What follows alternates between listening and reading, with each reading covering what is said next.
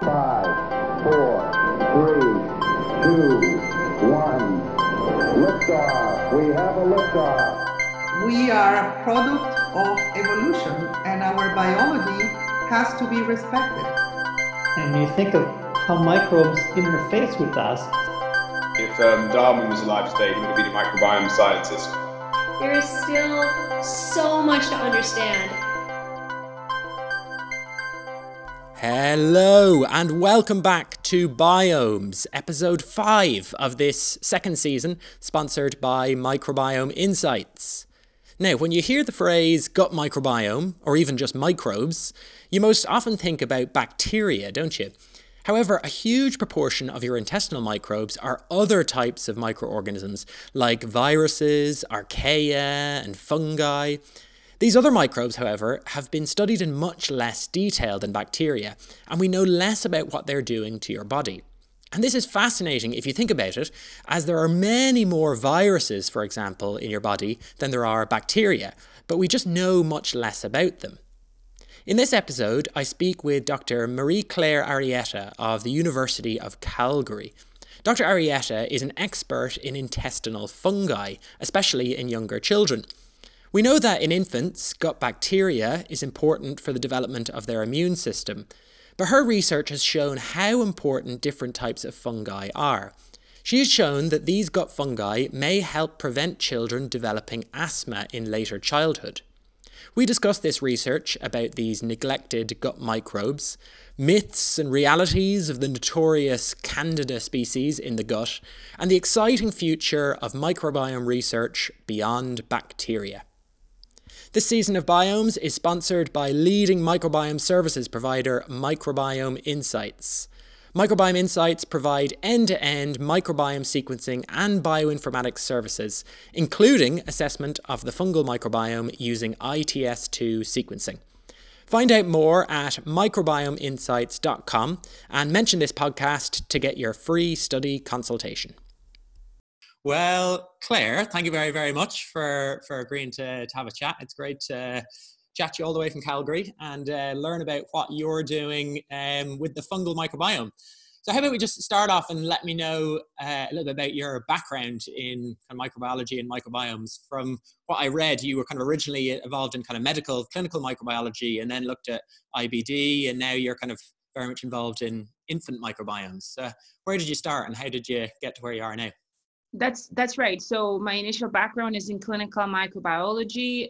For grad studies, I was involved in gastroenterology science, so understanding that the physiology and the immunology of the GI tract, and how important it is for health, not just in the gut, but also in other parts of the body. So I finished my PhD in around 2010, and this was around the time where those first large microbiome studies were coming out. And here we were trying to study the gut and all the ins and outs of it and how it functions, and what it does. But for the longest time, I think that GI research was not really paying attention to this very large amount of microbes that normally resides there permanently. And from my microbiology background, I became really interested in trying to study that crosstalk because of how the gut functions and how this massive amount of microbes contribute or not to its functioning. So I decided that I wanted to do a postdoc going back to microbiology and to try and study the microbiome, and understanding that at least until now, in order to study it, we needed to apply sequencing and bioinformatics methods. And then I didn't have any training on that. I was mainly a classic molecular biologist and microbiologist up until then. So I moved to Vancouver, and this is when I became part of the Finley group. And he was at the time one of the few people that was looking at this. And in collaboration with other microbial ecologists at UBC, we started studying the gut microbiome of babies. And then that really, I became fascinated by it. Now I was able to really mix my knowledge in GI biology with what we're learning, this very new science of the microbiome. And very interestingly, as more studies started to happen at that time, coming to the conclusion that early in life is a very important period for both GI functioning, in general body development, but also in terms of the ecology of the microbiome. We're born without one, and we start to gain microbes as we age very, very rapidly. And there's a lot of ecological shifts that happen early in life, of which we still know very, very little. And our body and many of our systems rely on that initial colonization to finish its training, if you may, or its development. So I knew that there was going to be, years and I guess careers worth of knowledge there, and decided to stay in that field. Great. So you were really at the beginning of all of this. You were kind of have been there from the start almost, and watched the field grow. Yeah, within that first, although I think that truly microbiome science started before it merged into the clinical science of things, right? And there's pioneers that were merely interested in studying microbial ecologies in the environment. Those are the really pioneers, and those started a bit earlier than that, at maybe 10 years, a bit more, 10, 15 years earlier. But yes, when it started becoming more integrated into medical science, I became part of that. Yes. Great.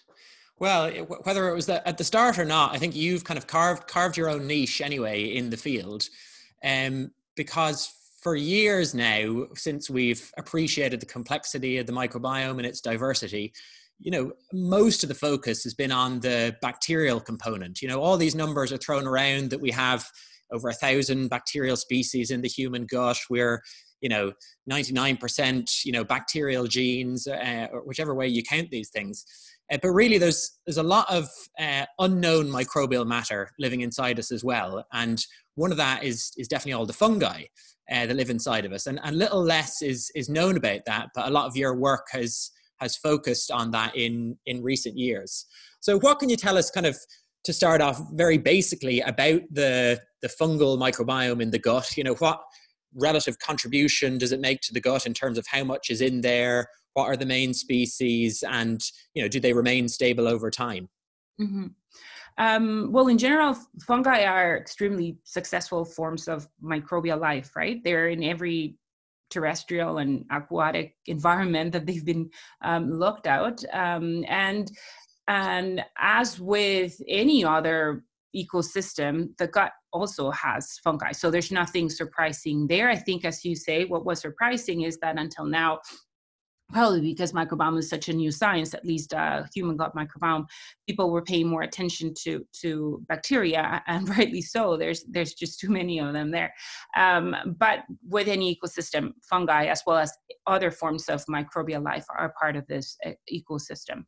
The interesting part about fungi, and this comes from the field of infection biology, so that mycologists that have studied fungi for years now, is that we know that they have other mechanisms of potentially gaining access to the host, and that our immune system and other systems have specific, different, distinct mechanisms to recognize them and to identify them, and then to react. So the way we react to a fungal infection is not the same way that we react to a viral infection or a bacterial infection. In some ways it's similar, in some ways it's not. And another part that got me really interested, and this was at the time that I was having babies myself, my kids are a bit bigger now, is that yeast infections in babies are more common than in older people. And I became just really interested in trying to study that. So what happens, early versus later, and what happens to fungi during our lifespan. And rightly so, when we started studying them in a couple of cohort studies, and now when we study them in mouse studies as well, we have found that fungi are pretty adept at forming part of the gut. But that initial colonization phase is a pretty unstable phase. That ecosystem hasn't really established, and there's a lot that can happen that can change the state of that ecosystem until it reaches a more balanced state or more stable state. And one of those factors that can do this is the presence or absence of fungi. So that's one of them. Another one is how fungi can respond to perturbances to that ecosystem in the form of an infection or in the form of, for example, an antibiotic. So one of the things that we're studying and that we're learning now is that fungi, just like bacteria, respond actually quite strongly to things that may happen early in life, and by doing so, they may cause a result, or they may lead to a different immunological response. Now, in parallel to this, one of the things that we know now is that early in life, there's this critical period of time during which the immune system, not just the immune system, but we're speaking about the immune system now, but the immune system is very responsive to signals. It's almost eager to learn. It's very permissive also of changes. So those alterations that may happen in the ecology of the microbiome may have a stronger or a more longer lasting consequence if they happen at that moment than if they were to happen later in life. And what we're finding now is that fungi are part of this group of signals that can result in these immune education or miseducation events. So we're now in the midst of that. Only beginning. I started my group about 4 years ago, but learning a lot because not that many people are studying fungi, although it's changing more. I see slightly more studies coming out, but it's really neat because it's very new. So there's a lot of potential of discovery. Wow. So it's similar, we know a lot about bacteria that are acquired in that early periods of life, which you're studying. How does that work with fungi? What are the first fungal colonizers of the gut, and where do they come? Are they coming from the mother as well? Is it the mother's gut? Is it mother's vaginal fungi species? Or have those studies been done to track where the fungi are coming from and what exactly they are at the very start of life?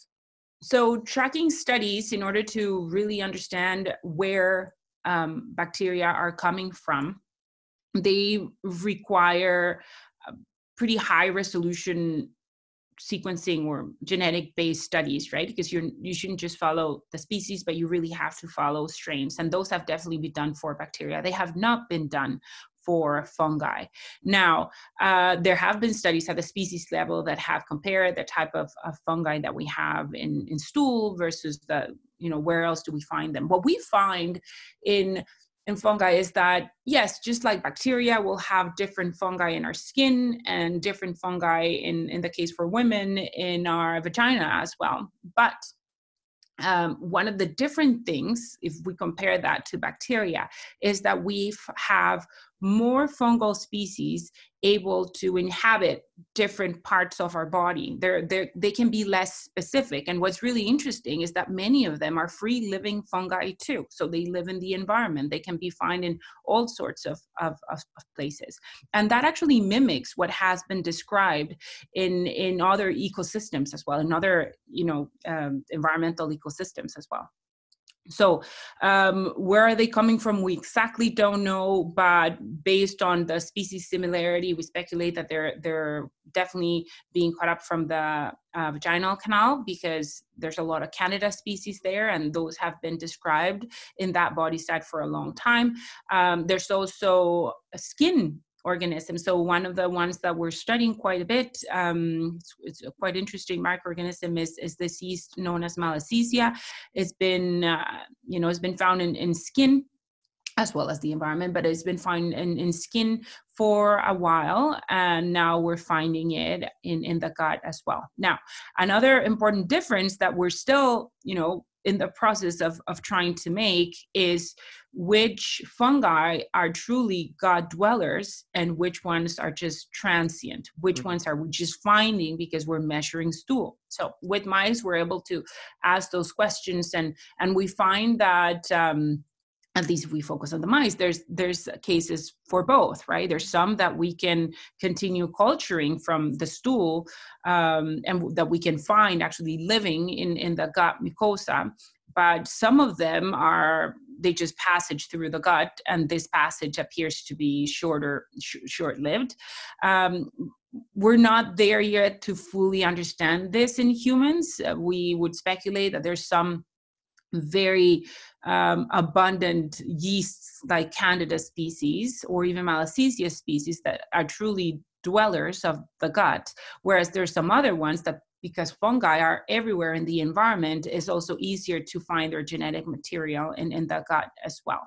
That's really interesting, because you don't tend to see that as commonly for bacteria. You know, bacteria seem to be more niche specific, I suppose. There's bacteria that have evolved and can only really survive in conditions like the gut. I mean, I'm not talking about every species in the gut, but quite a number of them. Whereas you're saying that fungi seem to be able to adapt. Is that because they are more complex organisms, that they're able to have these genes or whatever it is to be able to survive in, let's say, in beer or in bread, and also in the gut or in soil?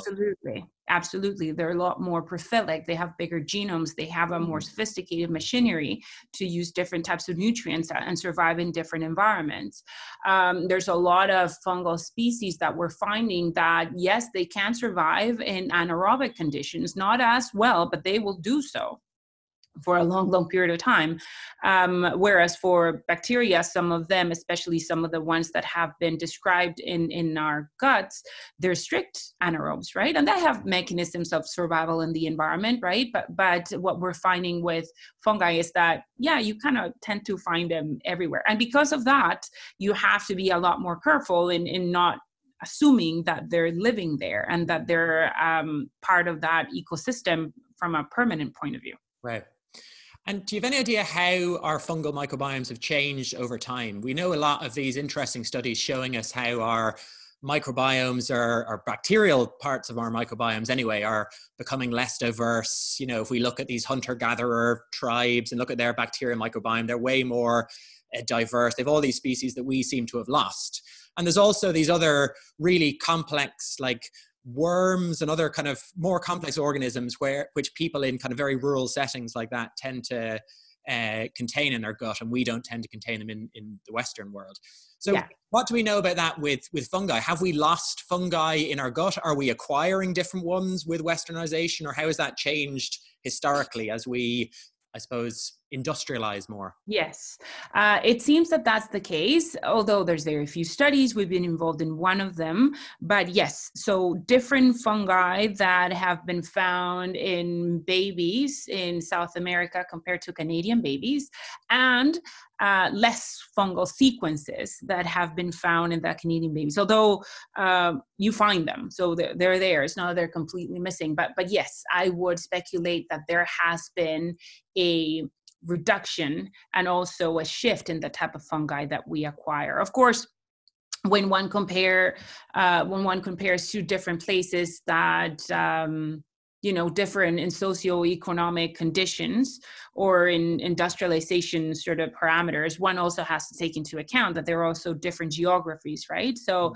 one of the things that would really change the type of life, including microbial life, that you find in a place, in this case was in Ecuador, and it was in a tropical spot, very humid spot of Ecuador, is that you would expect to see, actually, you would expect more fungi because the place is a lot more humid that if you look at Canadian babies.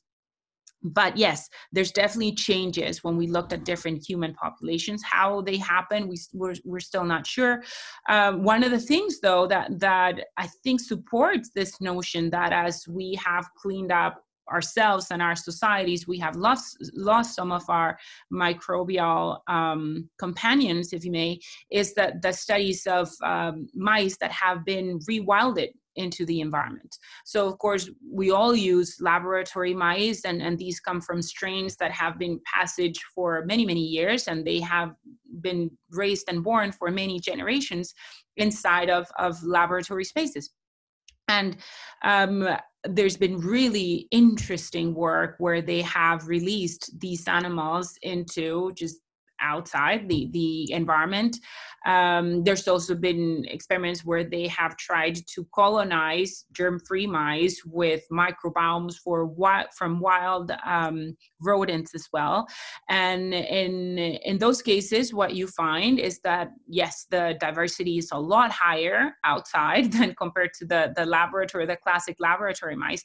And one of the features is the appearance of yeast. So in these mice, in very clean laboratory mice, not in all of them, but one of the things that we have found is that it's very rare to find fungi.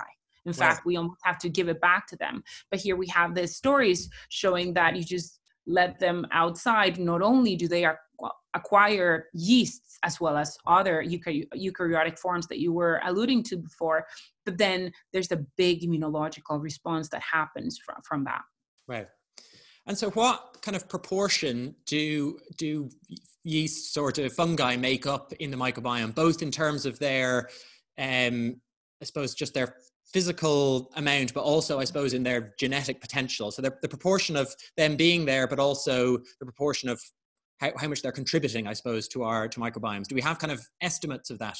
Yeah, there are some estimates about 0.1% if we look at just the counts of cells, or colony forming units, as we would use in microbiology. They have much larger genomes, about 100 to 200 times the size. At the same time, one of the things that I've come to learn, and this is from the field of community ecology, is that when you look at ecosystems that have, of course, different forms of life, they form all these structures or webs. And in many cases, these webs are going to be established from a number of different drivers, but one of the most important ones are food webs, or these trophic levels of who eats who and who eats what other ones are making. And those are really one of the strongest forces of ecosystems. And what we have found is that in microbial ecosystems, just like in macro ecosystems, you don't really have to be numerous to have a very impactful role in that web and in that food web. And the classic example is predators, top predators. If you look at ecosystems out in just the macrobial world, right, you don't need that many wolves, or you don't need that many lions to have a massive effect in many different species in an ecosystem, and even more importantly in the production or the productivity of these ecosystems, so the functional component of an ecosystem. What they have studied in microbial ecosystems is very similar. The presence of protists, for example, these are animals that actually feed on bacteria as their main nutrient source, can be very large, even though you can compare the number of protists to the number of bacteria that you have, or the number of viral particles that you have. And the same can occur with fungi, especially because they have this really unique, if you may, ability of changing their biochemical machinery to use different types of nutrients that can be present or not in the gut. So yes, numbers are important, and genome sizes are definitely even more important. But what I've come to learn is that numbers are definitely not everything, and that in fact having a smaller numbers of a important member of an ecosystem may be an advantage versus having many numbers. Right. Yeah, I like that analogy. So the fungi in the gut could be kind of like the wolves or the tigers. They're central to that web, or that hierarchical chain of feeding, I suppose, be it around viruses or bacteria or whatever.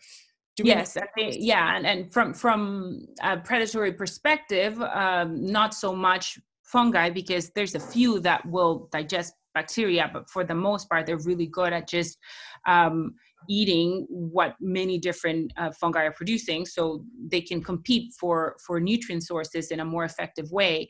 But another thing that fungi are really well known for, and again, you don't need to have many fungi for this, is antibiotic production. So they have many mechanisms of interacting with the bacterial world, if you may, that can give them an upper hand, or the opposite of that in this micro ecosystem. Wow.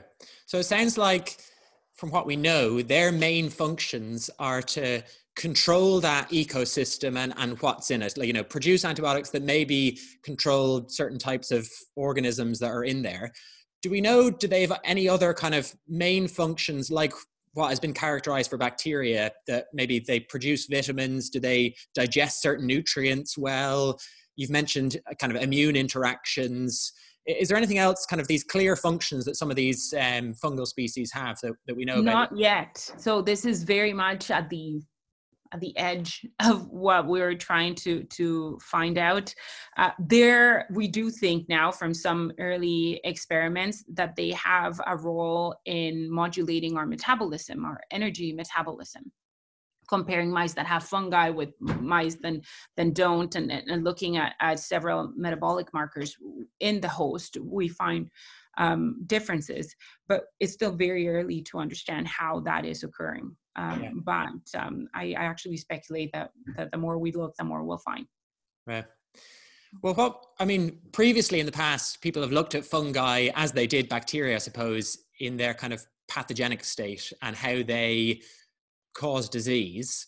And so I suppose they can, depending on the situation, depending on the environment, they can be what some people call as pathobionts, so that they're perfectly normal and they're present in healthy people, but in certain states they can, you know, become disease causing. I think one of my favorite actually examples of this is a really rare condition called autobrewery syndrome, where, you know, some people have some fungi in their intestines and actually produces alcohol and makes them feel drunk. Very, very rare, but, you know, in certain states, you know, fungi can cause disease, and that's what we know a lot about them.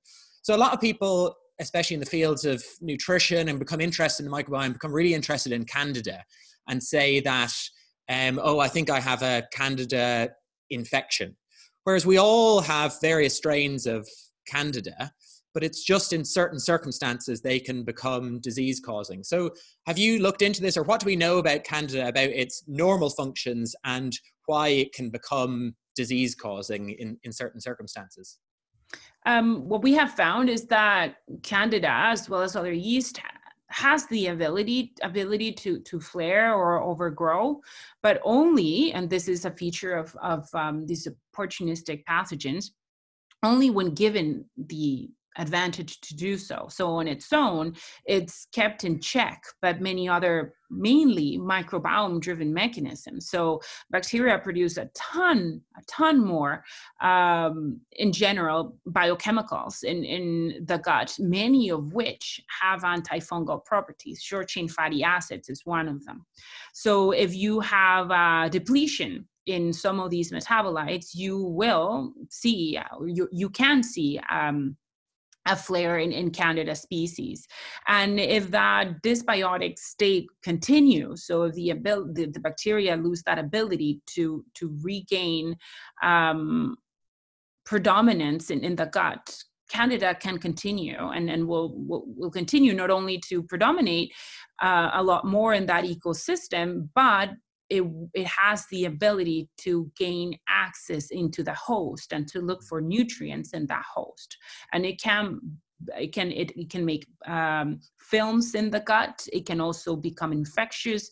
It can become septic too. And in fact, when we looked at hosts, so as an example, immunocompromised hosts, or if we look at people that are in intensive care units, for example, and they in many cases lose the barrier integrity, as well as immune components that will look after their defense of microorganisms. One very common septic organisms are Candida and other fungi as well. So yeah, when given the opportunity, they will look for resources inside of us instead of just the lumen of our gut. Really? But would you agree to say that they wouldn't cause a huge amount of gastrointestinal issues in day-to-day in regular people? They're more associated with these kind of severe infections, or do you think they actually do have a role in things like IBS or maybe more severe conditions, IBD, or is there evidence for that?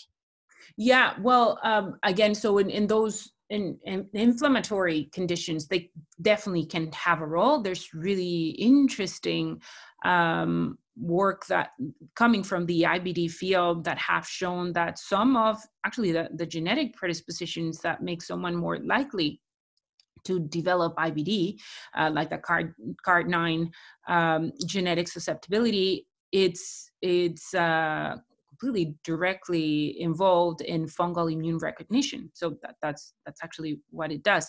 It's common also to find flares of yeast preceding flares of IBD and Crohn's disease. So there's now really interesting work coming out showing that, yeah, indeed, some of the immune responses associated with IBD are the same ones that are triggered by fungi, and fungi can definitely aggravate it. So I think they do, of course, have a role in disease. Now, when we look at health, so if we look at a non-disease state, everyone has fungi in their gut. It would be just like saying that bacteria are implicated in inflammatory diseases. Of course they are. They're involved now, we know, even in cancer and the response to cancers. Just like bacteria, I think what we're going to find is a wide range of interactions between ourselves and the mechanisms that keep us homeostatic or healthy, and those that don't. So I think we'll find a bit of both. Right. And so kind of on the flip side of the coin, you have these fungi which can potentially cause disease in certain circumstances, but there's certain fungi that actually have shown to be probiotic per se. So the one that's kind of commonly known, although some people might have heard it, is Saccharomyces boulardii, and that is often used as a probiotic alongside bacterial species. So what do we know about that fungal probiotic, and in what kind of conditions is it used for, or does it have evidence for? So like with the majority of the probiotics, and this is a bit unfortunate, we only know kind of like the tip of the iceberg. Like we know in what conditions sometimes they're effective at working at, battling or helping with a infection or a disease, but we know very little of how it's happening, or even if they're directly involved or indirectly involved in whatever result they may have. And S. boulardii is a good example of them. So there's actually good studies of them showing that if they're given in addition to antibiotics, they reduce the risk of diarrhea that can be caused by antibiotics. So lots of pediatricians use S. boulardii as well. And how it's happening, it's really not known, or at least I'm not aware of any studies that have shown whether it is that it becomes a member of the microbiome, and by doing so, it prevents pathogenic bacteria to taking hold, or if they produce a particular biochemical that will somehow balance the microbiome after. It's really a big question mark. So we don't know how they work. We know that there's a lot of Saccharomyces normally, especially in babies. We find a lot of them. But what exactly they're doing, this is super early days for that. Oh, well, you'll be finding it out soon, probably, with all your new work. So you mentioned kind of babies, and I kind of want to finish off on this because that's what a lot of your work is at the moment. And you've shown before how the early life microbiome in babies may influence some immune-mediated disorders, asthma and allergies. But there's not been a lot of work about how fungi may play a role in this. So what have you learned by this? How may fungi be educating the immune system, in the gut to then affect a lung disorder such as asthma? What are the kind of processes that can lead to that connection between fungi, the gut, and then the lung? Yes. Well, there's actually quite a lot that we're interested now in that regard. Alluding to what I was saying before, fungi are pretty unique and distinct from bacteria from just the structural point of view, the building blocks of what makes their walls and different parts of their cells. And these different patterns, microbial patterns, are recognized differently by the immune system. And we do know quite a bit. So for example, chitin, which is part of their exostructure, and beta-glucans, which is part of their membranes, and the the patterns that they package up in extracellular vesicles, they have been studied for a while. Their immune responses have been studied for a while. And in many cases, what you're looking at are immune responses that are aligned with the type of inflammatory response that an asthmatic gets. So the classic asthmatic, the Th2, IgE mediated, fungal patterns induce some of the same ones. And in fact, asthmatics in many cases, and people can, it's a very frequent allergy to respond to fungi in the environment. In many parts of the world, when it becomes really humid outside, you see more mold, and then you start to see more asthmatic attacks in the community. What we believe may be happening is that just like bacteria, fungi can be part of these early life education events that can prime the immune system to respond or not strongly to many of these patterns of fungal structure. And this is some of what we're seeing now in babies. So early in life, if you look at their microbiome, if you look at their fungi, there's strong, and in many cases, stronger associations with those changes early in life, and then the risk to develop asthma later on.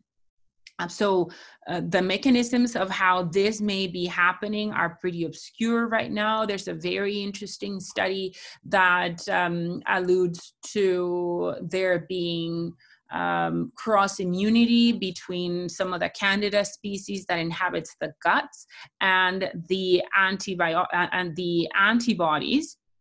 that react to spores that we inhale in the lung, for example. So cross-reactivity, humoral cross-reactivity may be one of those mechanisms.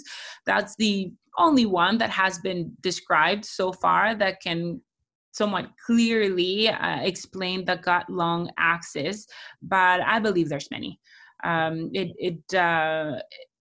We're seeing that early in life, mice that have fungi versus mice that don't have a different immune system, and that when given an antibiotic, those animals that have fungi versus the ones that don't have a stronger predisposition to overreact to lung inflammation once they're giving an antigen to do so. So I think that's strong evidence to show that, yeah, fungi are definitely important early in life, and they can be more conducive to asthma. Certain fungi, of course, only in certain individuals.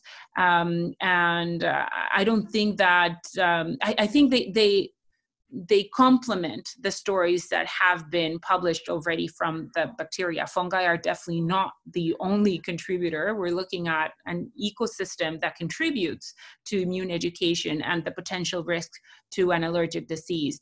I think my argument is that we're better off if we study it together than if we just kind of silo and only study fungi versus studying only bacteria. Yeah, it's all an ecosystem. So how do you see the future then of the microbiome research? You know, do you see more fungal probiotics in the market? Do you see kind of treatments that target the fungal microbiome, or do we learn more about the kind of metabolic output of fungal microbes in the gut? Or what do you see happening, or what would you like to see happening in the next few years to learn more about our fungal microbes?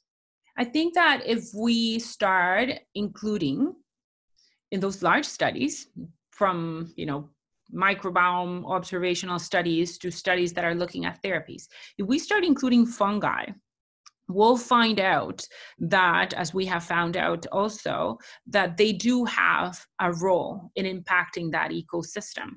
So if we want a more integral therapeutic or preventative that is going to target the microbiome, we're better off if we take into account the ecological role that these members of that ecosystem have. And if not, we may be missing out on potential that we could harness by including them and what they may be doing. And in some cases, if we don't pay attention to them, we may perhaps miss collateral result that we're not expecting or hoping for, because we just decided to overlook at the fungi. So we were chatting before about their ability to overgrow. So it's important that whatever we're testing is also tested in the fungi and the role that they may have. So thanks for listening to the Biomes podcast, sponsored by Microbiome Insights. My name is Dr. Rory Robertson. Tune in next time for some more exciting insights into the latest developments in the human microbiome.